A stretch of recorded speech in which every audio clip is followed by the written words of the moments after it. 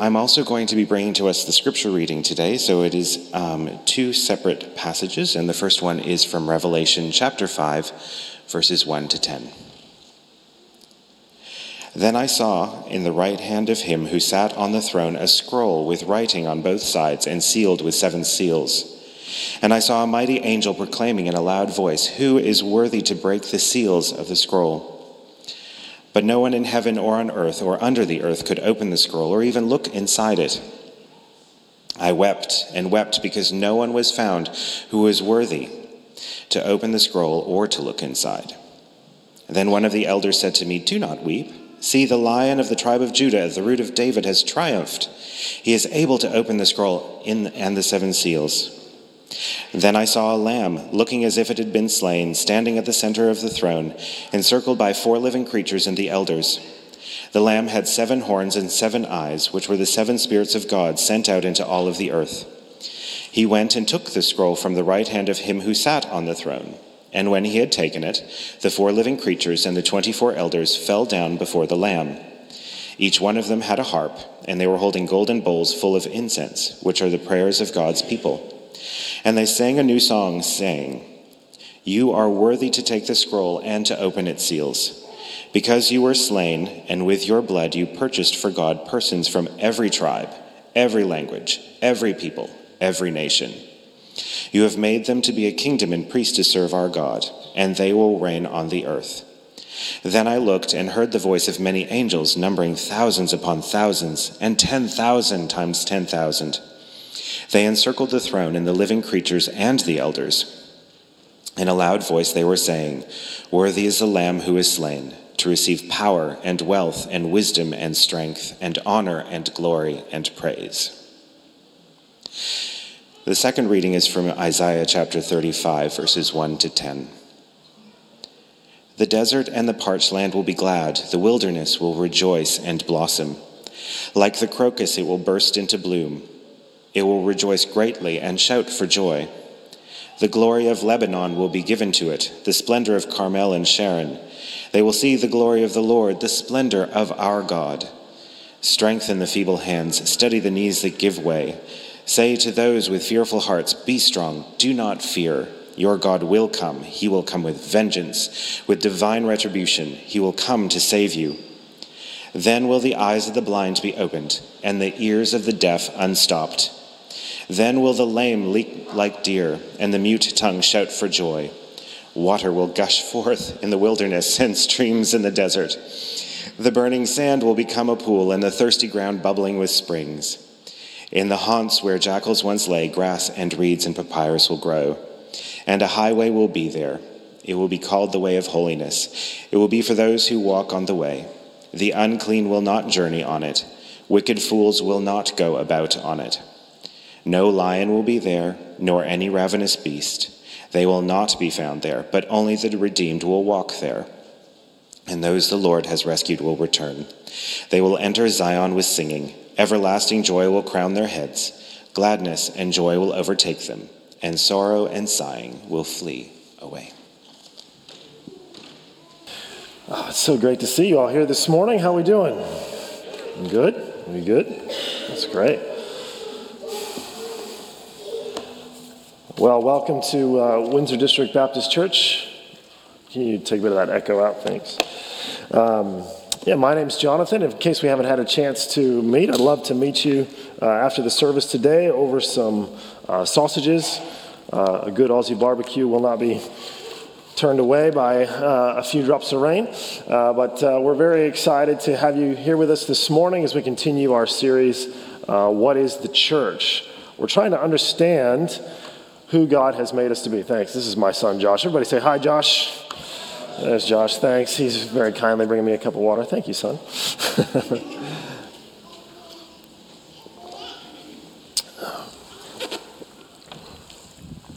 We're in this series called What is the Church? And in this series, we are trying to understand exactly who we are as the people of God.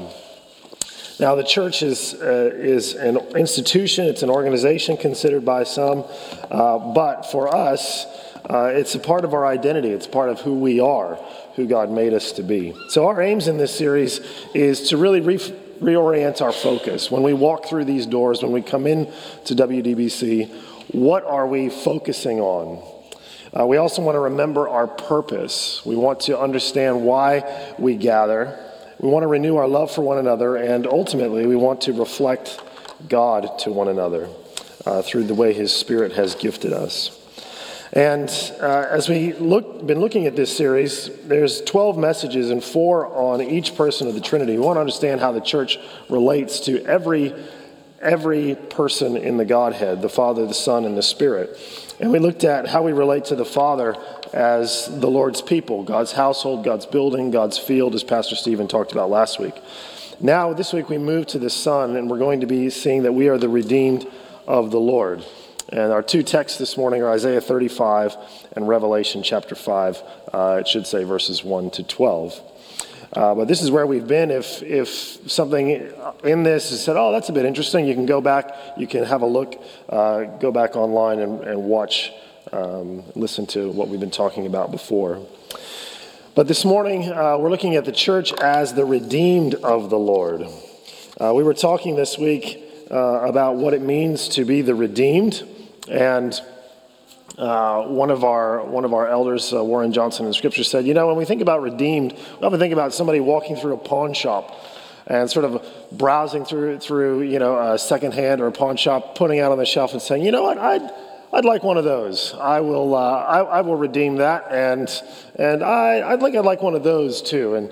And sometimes when we talked about being redeemed, we can think that God is simply kind of going through His creation, saying, I'll take one of those, and I'll take that person, and I'll take that one, and that one, and that one. And you sit there wondering, okay, is this just some big transaction? As we've been seeing, there is a whole lot more to being the church. Last week, Pastor Stephen talked about how we are a harvest growing in God's field. So I want to say welcome to you this morning. Welcome to everyone who has assembled under the banner of Jesus. You are living stones that God is building into a spiritual house. You're built upon the cornerstone of Christ, and you are the fruit of God's growing harvest. I don't know how you felt coming in today, but that's what you are according to the Bible. According to what God says, you are those who've assembled under the banner of Jesus. You are living stones built upon the cornerstone of Jesus Christ. You are the fruit of God's growing harvest. And I want to say welcome to you, the redeemed of the Lord. That's who you are today. So let's pray as we seek God's blessing. Father, would you encourage us from the Scriptures today? May we find strength and hope in knowing what you have done for us in Christ. We pray that your Spirit would speak to us through the Word and that we would be comforted and encouraged by it. In Jesus' name, amen. So the big question today is, whose are you? Whose are you? Maybe you came from a family where your personality, your family is a big family, or you're known as this type of family, that type of family, and they say, oh yeah, I know you, you're one of those. But we don't often think of whose we are in terms of redemption. One of the things that we really fight for in the West is our autonomy. And in fact, as an individual, we so strive and push for our autonomy that we don't like to think about us necessarily in relation to others. A lot of people push against this idea of belonging to somebody else. Kids, I wonder how many of you can't wait to be an adult. If you're a young person in here under the age of 16, raise your hand if you just can't wait to be an adult. Any kids in here want to be an adult? Come on, be honest. There we go. Thank you. Thank you. I won't say which of my children, but I had a child several years ago. He said, I can't wait to be a grown-up so that I can tell everyone in the world what to do. I love it. This idea that we want to set in front of our children these goals so that they can achieve and they can raise up, and we want to push them in the back and give them a leg up, and we want them to succeed and go on and do great things. And it's almost, we're saying, go, be all that you can be, if I can quote an army poster.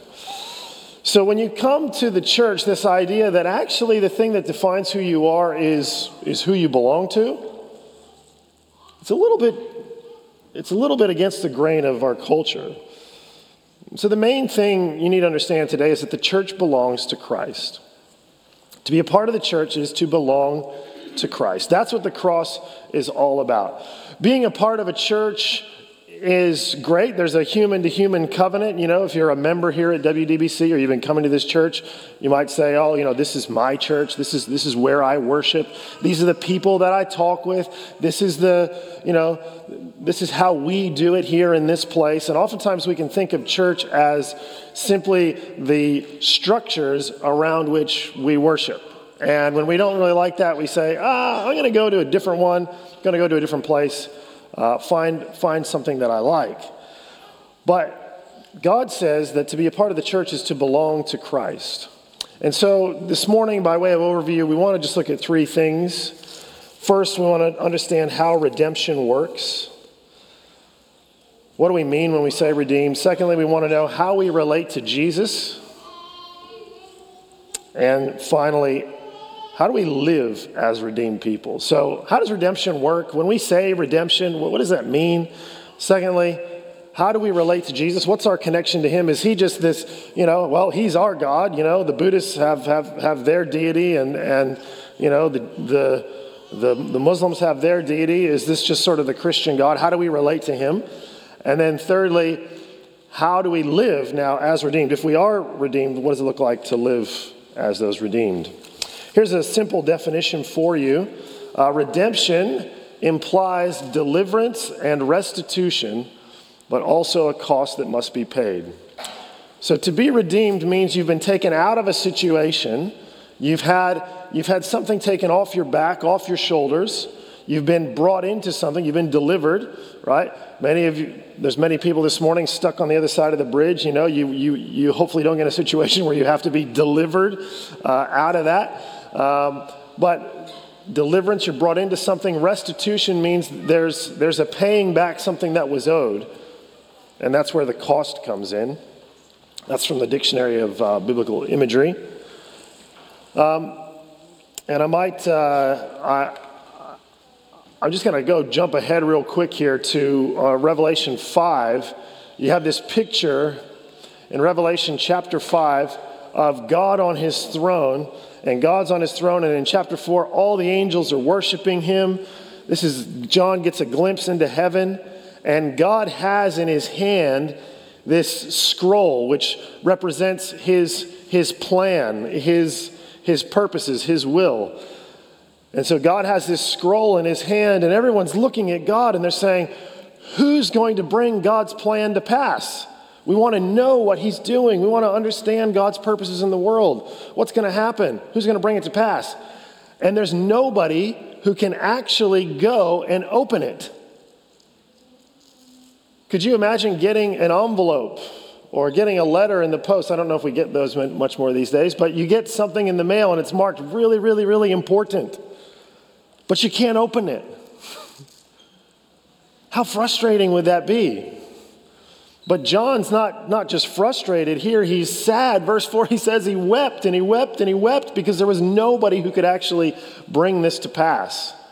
Well, as the drama unfolds, suddenly there appears this lamb looking as if it had been slain or killed. And this lamb that was dead goes up and takes the scroll from the hand of God on the throne. And the Lamb is the one who is worthy to open the scroll. And when he opens the scroll, this song comes forth. And this is the song that they sing at the end of verse 9. They say, worthy are you to receive, because you have redeemed you have bought for yourself people from every tribe and nation.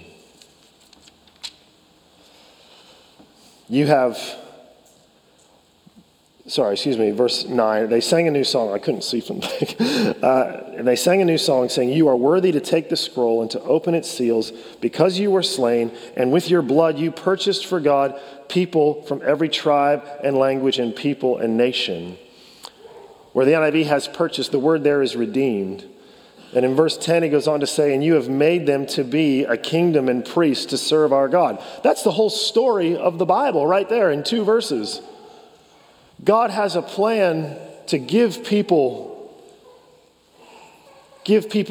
a share, a reign on the earth, to make them priests where they serve him. But no one is worthy except the Lamb who was slain to bring this to pass. So Jesus is the one who achieves redemption. But we're going to look briefly at how redemption works. Here's how redemption works. To redeem somebody means to rescue them from a hardship. Now, a hardship might mean like you've got into debt. There's a debt you can't pay back. It might mean that back in Bible times, if a woman was married but then her husband died and she was in poverty and she didn't really have a way to make a living, she didn't really have access to property, she was in hardship, she could be redeemed. This is what's going on in the story of Ruth.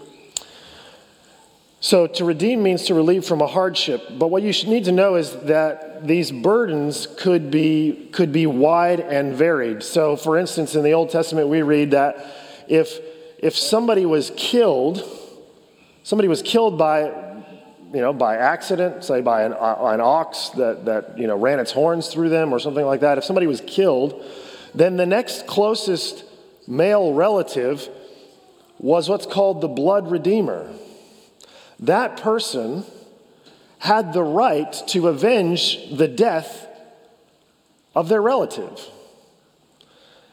And that was called a redeemer as well. That was a redemption. So the hardship could be anything from financial to legal to just not having a prospect for a future, all the way up to avenging a death itself. All of these things could be redeemed. Offerings as well would be redeemed. So the burdens could vary widely, but not everything was redeemable. There were some things that could not be redeemed, those things devoted to destruction. But a few things you should note about redemption. A redeemer had to fit certain qualifications. In the Old Testament, the blood redeemer was the closest male relative. We said that. The redeemer also had to be willing. You see, a person had a right of redemption. They could go in and redeem, but they didn't have to. That's what's going on, again, at the end of the book of Ruth, where Boaz says, actually, yes, Ruth, I would love to marry you, but there's somebody who's closer, and that person has the right. And so they had that negotiation in the town gate, and they take off their sandals, and you're reading this, you're like, what's going on? This is a bit strange. That was all about negotiating whether that person was willing or not to redeem. So the Redeemer had to be willing. They had to fit certain qualifications. The Redeemer had to bear the cost of release from the hardship. The Redeemer had to avenge any injustice. And ultimately, the Redeemer claimed the right of ownership. So it wasn't simply once something was redeemed, you gave it away. They then came under their possession and under their protection.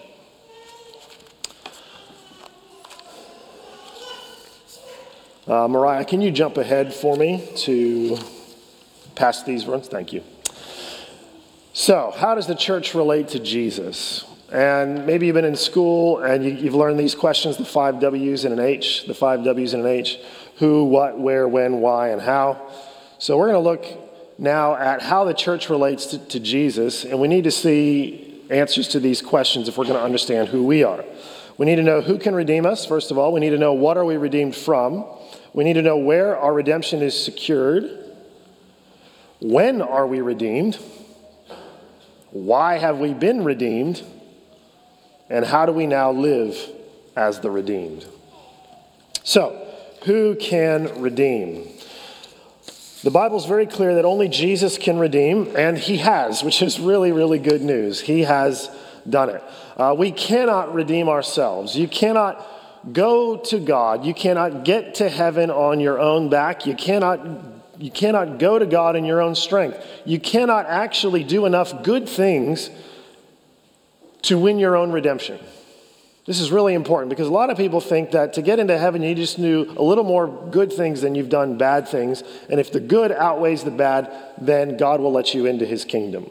But that's not how it works. You must be redeemed. And you cannot work yourself out of it. God, as our creator, has the prior claim. You think about the closest relative. Before the person who needed redeeming got into this hardship, they were part of a family. And God, as our creator, is that closest, the closest one who has a prior claim on us. And so Jesus, the scriptures refers to sometimes as our brother, he became like us, and he bore our sin and bought us. And so now we enter a new covenant relationship under his authority and ownership. So we take all those things we learned about redemption and how it works, and we see that Jesus is the one who does this. This is why Hebrews says he had to be made like us. This is why God didn't simply snap his fingers and say, okay, I'm going to make, all these people saved and these people not saved. God's not up there running a lottery system. Have you ever seen the lottery at, I don't know if they do this anymore, but when I was growing up on TV at night after the local news, or maybe it was just before, they had somebody get up with the ping pong balls, and the ping pong balls are going in the hopper, and there's somebody there, and they're really pretending to be really excited, just as excited as they were the night before, right? And the balls come out, and they pull them out, and they say, okay, number 17, number 12, number 18, 36, 44, and 97. And you look at your card and you say, did I win? Well, a lot of people, that's how they think you get into heaven, is you just hope that God picks your number. It's like a heavenly lottery or a raffle, but that's not how it is at all, actually. Only Jesus can redeem. John would write, he would say, the Word of God became flesh and dwelt among us. And all those who receive him, all those who believe on his name, have the right to become children of God. Children not born of natural descent or of a husband's will, but children born of God. Nicodemus would go to Jesus at night and he would say, Jesus, there's something really special about you. I can see that you're different than these other teachers that we have. And Jesus said, look, you're not going to see the kingdom of God unless you're born again. I always imagine Nicodemus thinking, what? I came here to sort of, pay you a compliment, Jesus, find out a bit more. You're kind of shutting me down. And Jesus said, no, I don't realize how you don't get this. You need to be born again. Well, that's only possible if we have somebody who can step in and redeem us. So Jesus pays the price. He bears our sin. And from that, we can now enter into a new covenant relationship with God. We're now able to participate in this new relationship. So Jesus can redeem us. What are we redeemed from? Jesus redeems us from sin, death, and self. Those are just sort of big categories. But the Bible has a lot to say about what our life is like outside of redemption. Before Jesus redeemed us, we're told we were handed down an empty way of life. Isn't that fascinating? You were handed down an empty way of life. That's 1 Peter chapter 1, verse 18 and 19. He says, our fathers gave us this emptiness. And if you look around, you see a lot of people who are hungering and thirsting, don't you? There's things that they want, things that they need. And it's as if our parents and those who went before us just gave us an empty cup. And they said, here you go. I see you're thirsty. Here you go. How many people are trying to fill their life right now? We were handed an empty way of life. We were driven by a darkened, that's supposed to say mind. Driven by a darkened mind. We're told that apart from Christ, before Christ came, we were blind. We couldn't see. There's a foolishness that is at play among humanity. Just get on TikTok, right? Instagram, Twitter. Don't get on TikTok, but get on Instagram, Twitter. You'll see the folly everywhere. Open up the headlines. We were driven by a darkened mind. We were shackled to our corrupt desires. Romans chapter 7, Paul describes how even now, even being brought into Christ, he still is wrestling with this flesh. He's wrestling with his own sinful humanity. He says, I do not do the things that I want to do, and the things I want to do, those are the things I don't do. He says, who will free me from this body of death? He looks at his flesh and he says, these desires, they run me. How many of us today are feeling run by our desires, driven by our flesh, shackled as it were? But we keep going. We're redeemed from the curse. We were cursed. We were owing the penalty of our sin. You see, it's not as if you can go to God and say, look, I'm trying. I'm really trying, God. Some of us have teachers in school who walk around and they say, look, you didn't really get that right, but I can see that you're trying, and so I'm going to give you marks for trying. There's no marks for trying in holiness. You're either holy or you're not. You're either sinful or you're not. God isn't letting people into heaven on the basis of their trying. There must be redemption. And the Bible says where there is no redemption, when you're left with the penalty of sin, that's a debt that you and I owe. Somebody has to pay that. But we keep going. We're also told that we were slaves to fear. Do we have any anxiety running around in our community? How many of us are terrified? Most of the time. The world is absolutely terrified. And the more and more we talk and the more and more we communicate with each other, it just ramps up the anxiety. We were slaves to fear of death.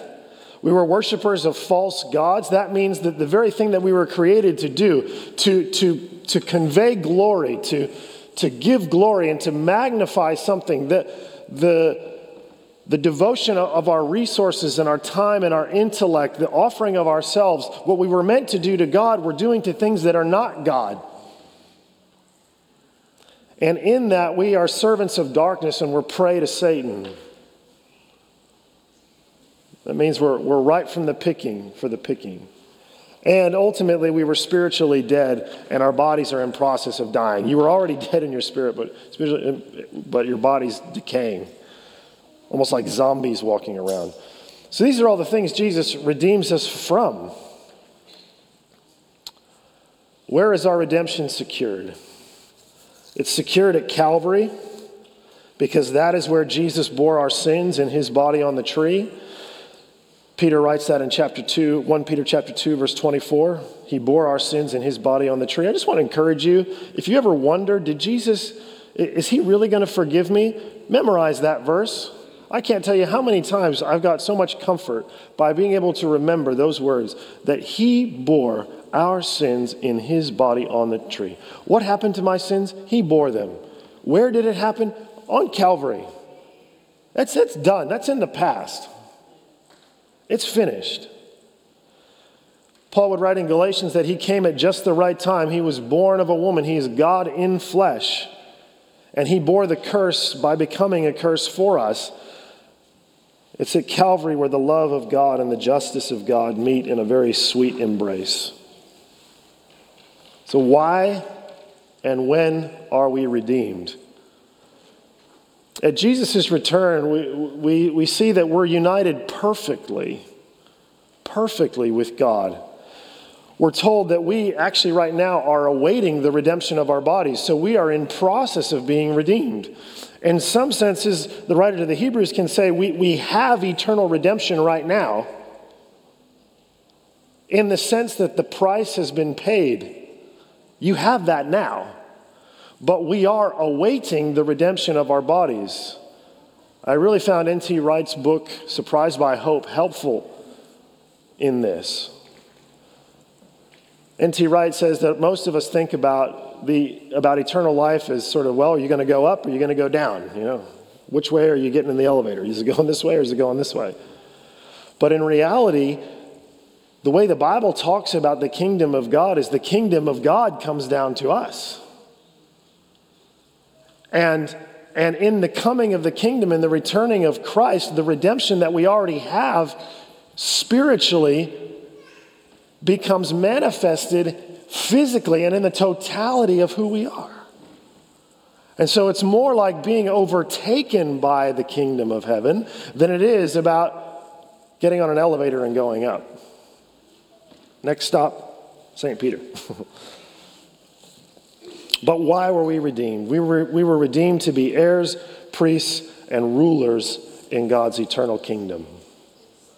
Isn't that amazing? That the God who made you and knows you and loves you, that he wanted you in his kingdom, and he was willing to pay the price. Remember that. The Redeemer didn't have to redeem you. They had to be willing. And God said, I will go to all these lengths. And he sent his son to die for us because he loved us. As the verse says, for God so loved the world, he gave his one and only son, that whoever believes in him should not perish, but have eternal life. That's the lengths that God went to. He's making us heirs and priests and rulers in his eternal kingdom. Now, finally, how do we live as the redeemed? How do we live as the redeemed? 1 Corinthians chapter 6, verse 19, Paul tells the Corinthians, he says, you were bought at a price. Therefore, honor God with your body. If we recognize as a church that we belong to Jesus, this again suddenly shifts everything for us. We live as holy people. We live as people who belong to God and people who are devoted to him. So we honor the Lord. What does it mean to live holy? It means when I wake up in the morning, my first thought is not, what do I feel like today? My first thought is, I'm a child of God. I belong to him. How can I reflect his holiness today? I recognize that the things I do with my hands, that the things that my eyes watch, that the things that come out of my mouth, that the places that my feet take me, all of these things are bringing the one that the Lord bought into the world. I'm engaging as one who belongs to the Lord. Sometimes I'll have couples in and we're talking in premarital counseling and the question, may or may not come up about, how do we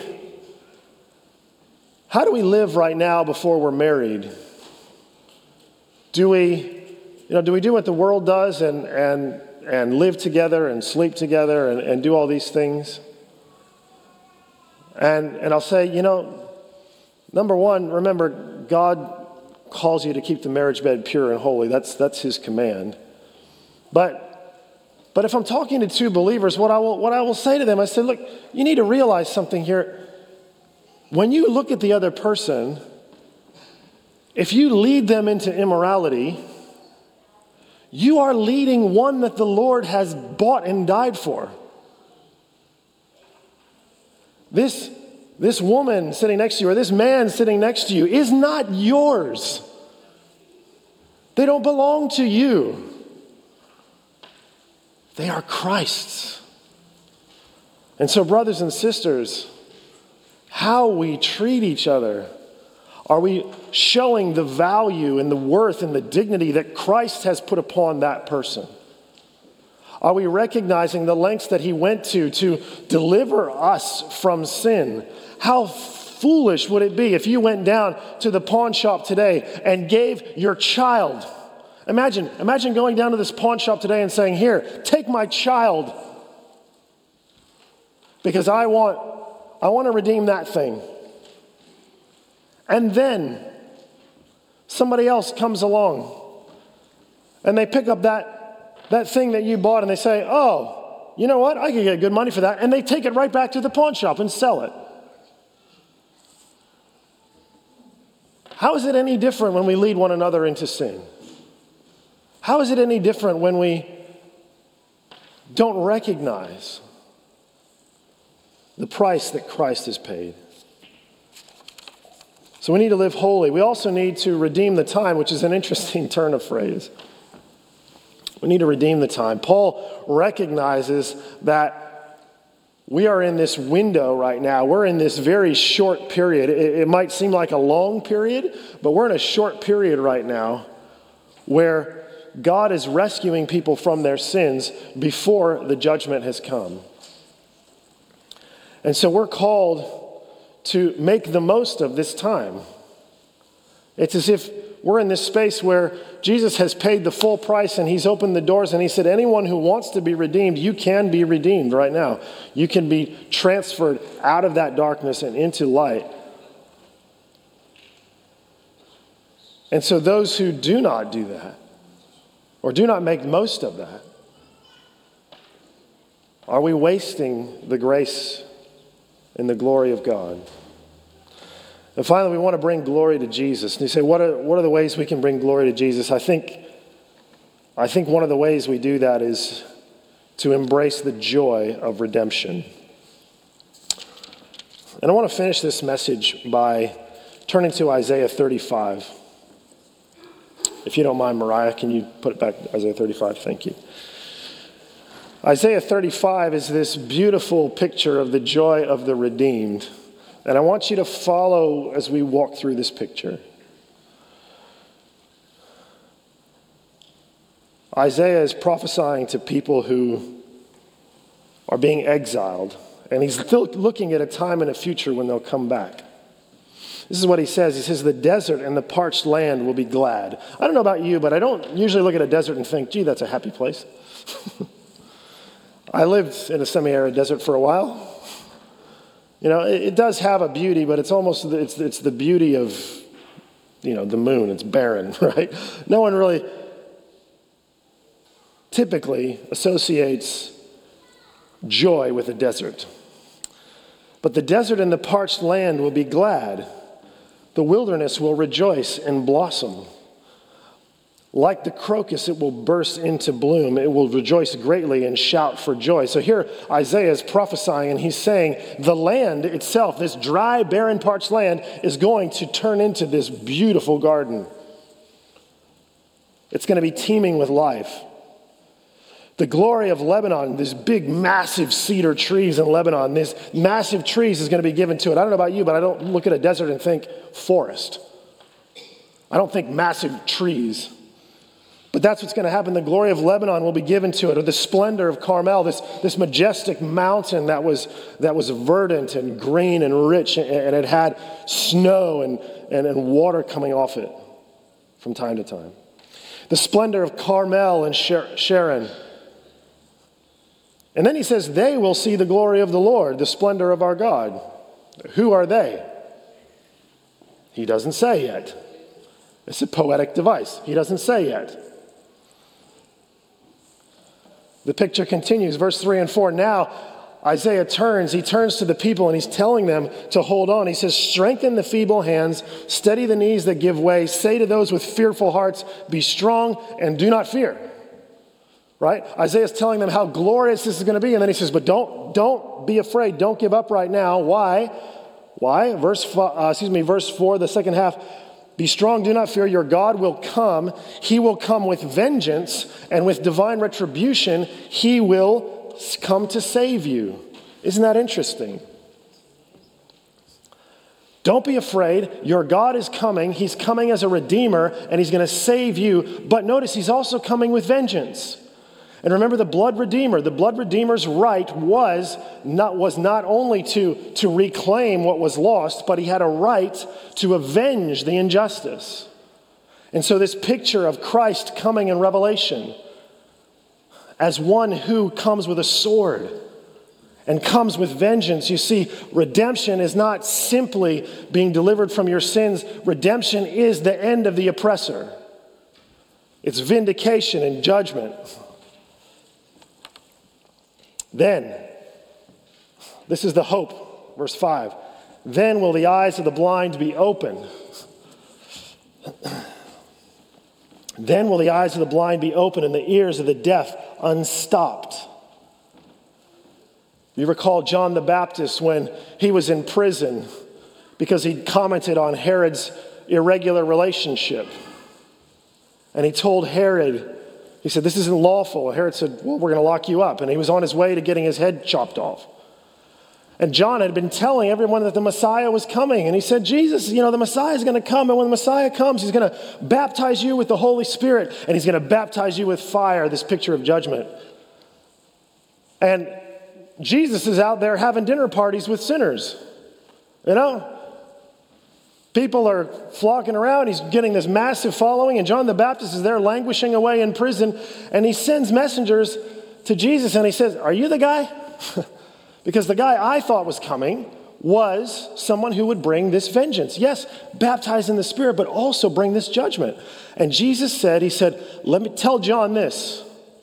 And it's a fulfillment of this. The eyes of the blind are opened. The ears of the deaf are unstopped. The lame are leaping for joy. Isaiah prophesied that the encouragement would be these miracles that they saw. The lame will leap like a deer. The mute tongue will shout for joy. Think of the miracles that Jesus did. Were blind people healed? Yes. Were deaf people able to hear? Yes. Were lame people able to walk? Yes. Were mute people able to shout? Yes. Isaiah tells his people to hang on because this is going to happen. Verse 6, water will gush forth in the wilderness. What was the problem when the people arrived in the wilderness? There was no water. How do you get water out of a desert? Isaiah says water's going to gush forth and streams are going to flow in the desert. Burning sand will become a pool, thirsty ground, bubbling springs, and the haunts where jackals will lay, grass and reeds and papyrus will grow. You ever see The Lion King? I love The Lion King. And the hyenas. This is a great depiction, Scar's land and after Simba and after Mufasa dies and Simba's, been exiled away and Scar and all the hyenas are going around. It's a terrible place, isn't it? I imagine that. Where the hyenas and the jackals, where they once lay, grass and reeds and papyrus are growing, life is returning. So this picture is life returning to the creation. Life is coming back. Verse 8, and a highway will be there. In the middle of this lush desert is a highway. It will be called the way of holiness. Who's on the highway? He doesn't tell us yet. He tells us who's not on there. The unclean will not journey on it. Wicked fools will not go about it. They're not on there.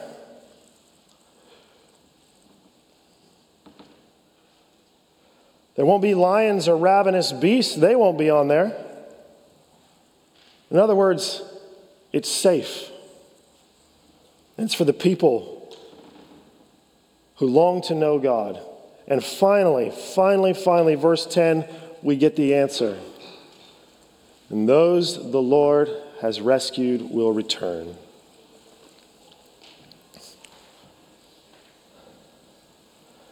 Only the redeemed will walk there. That's who's on this highway.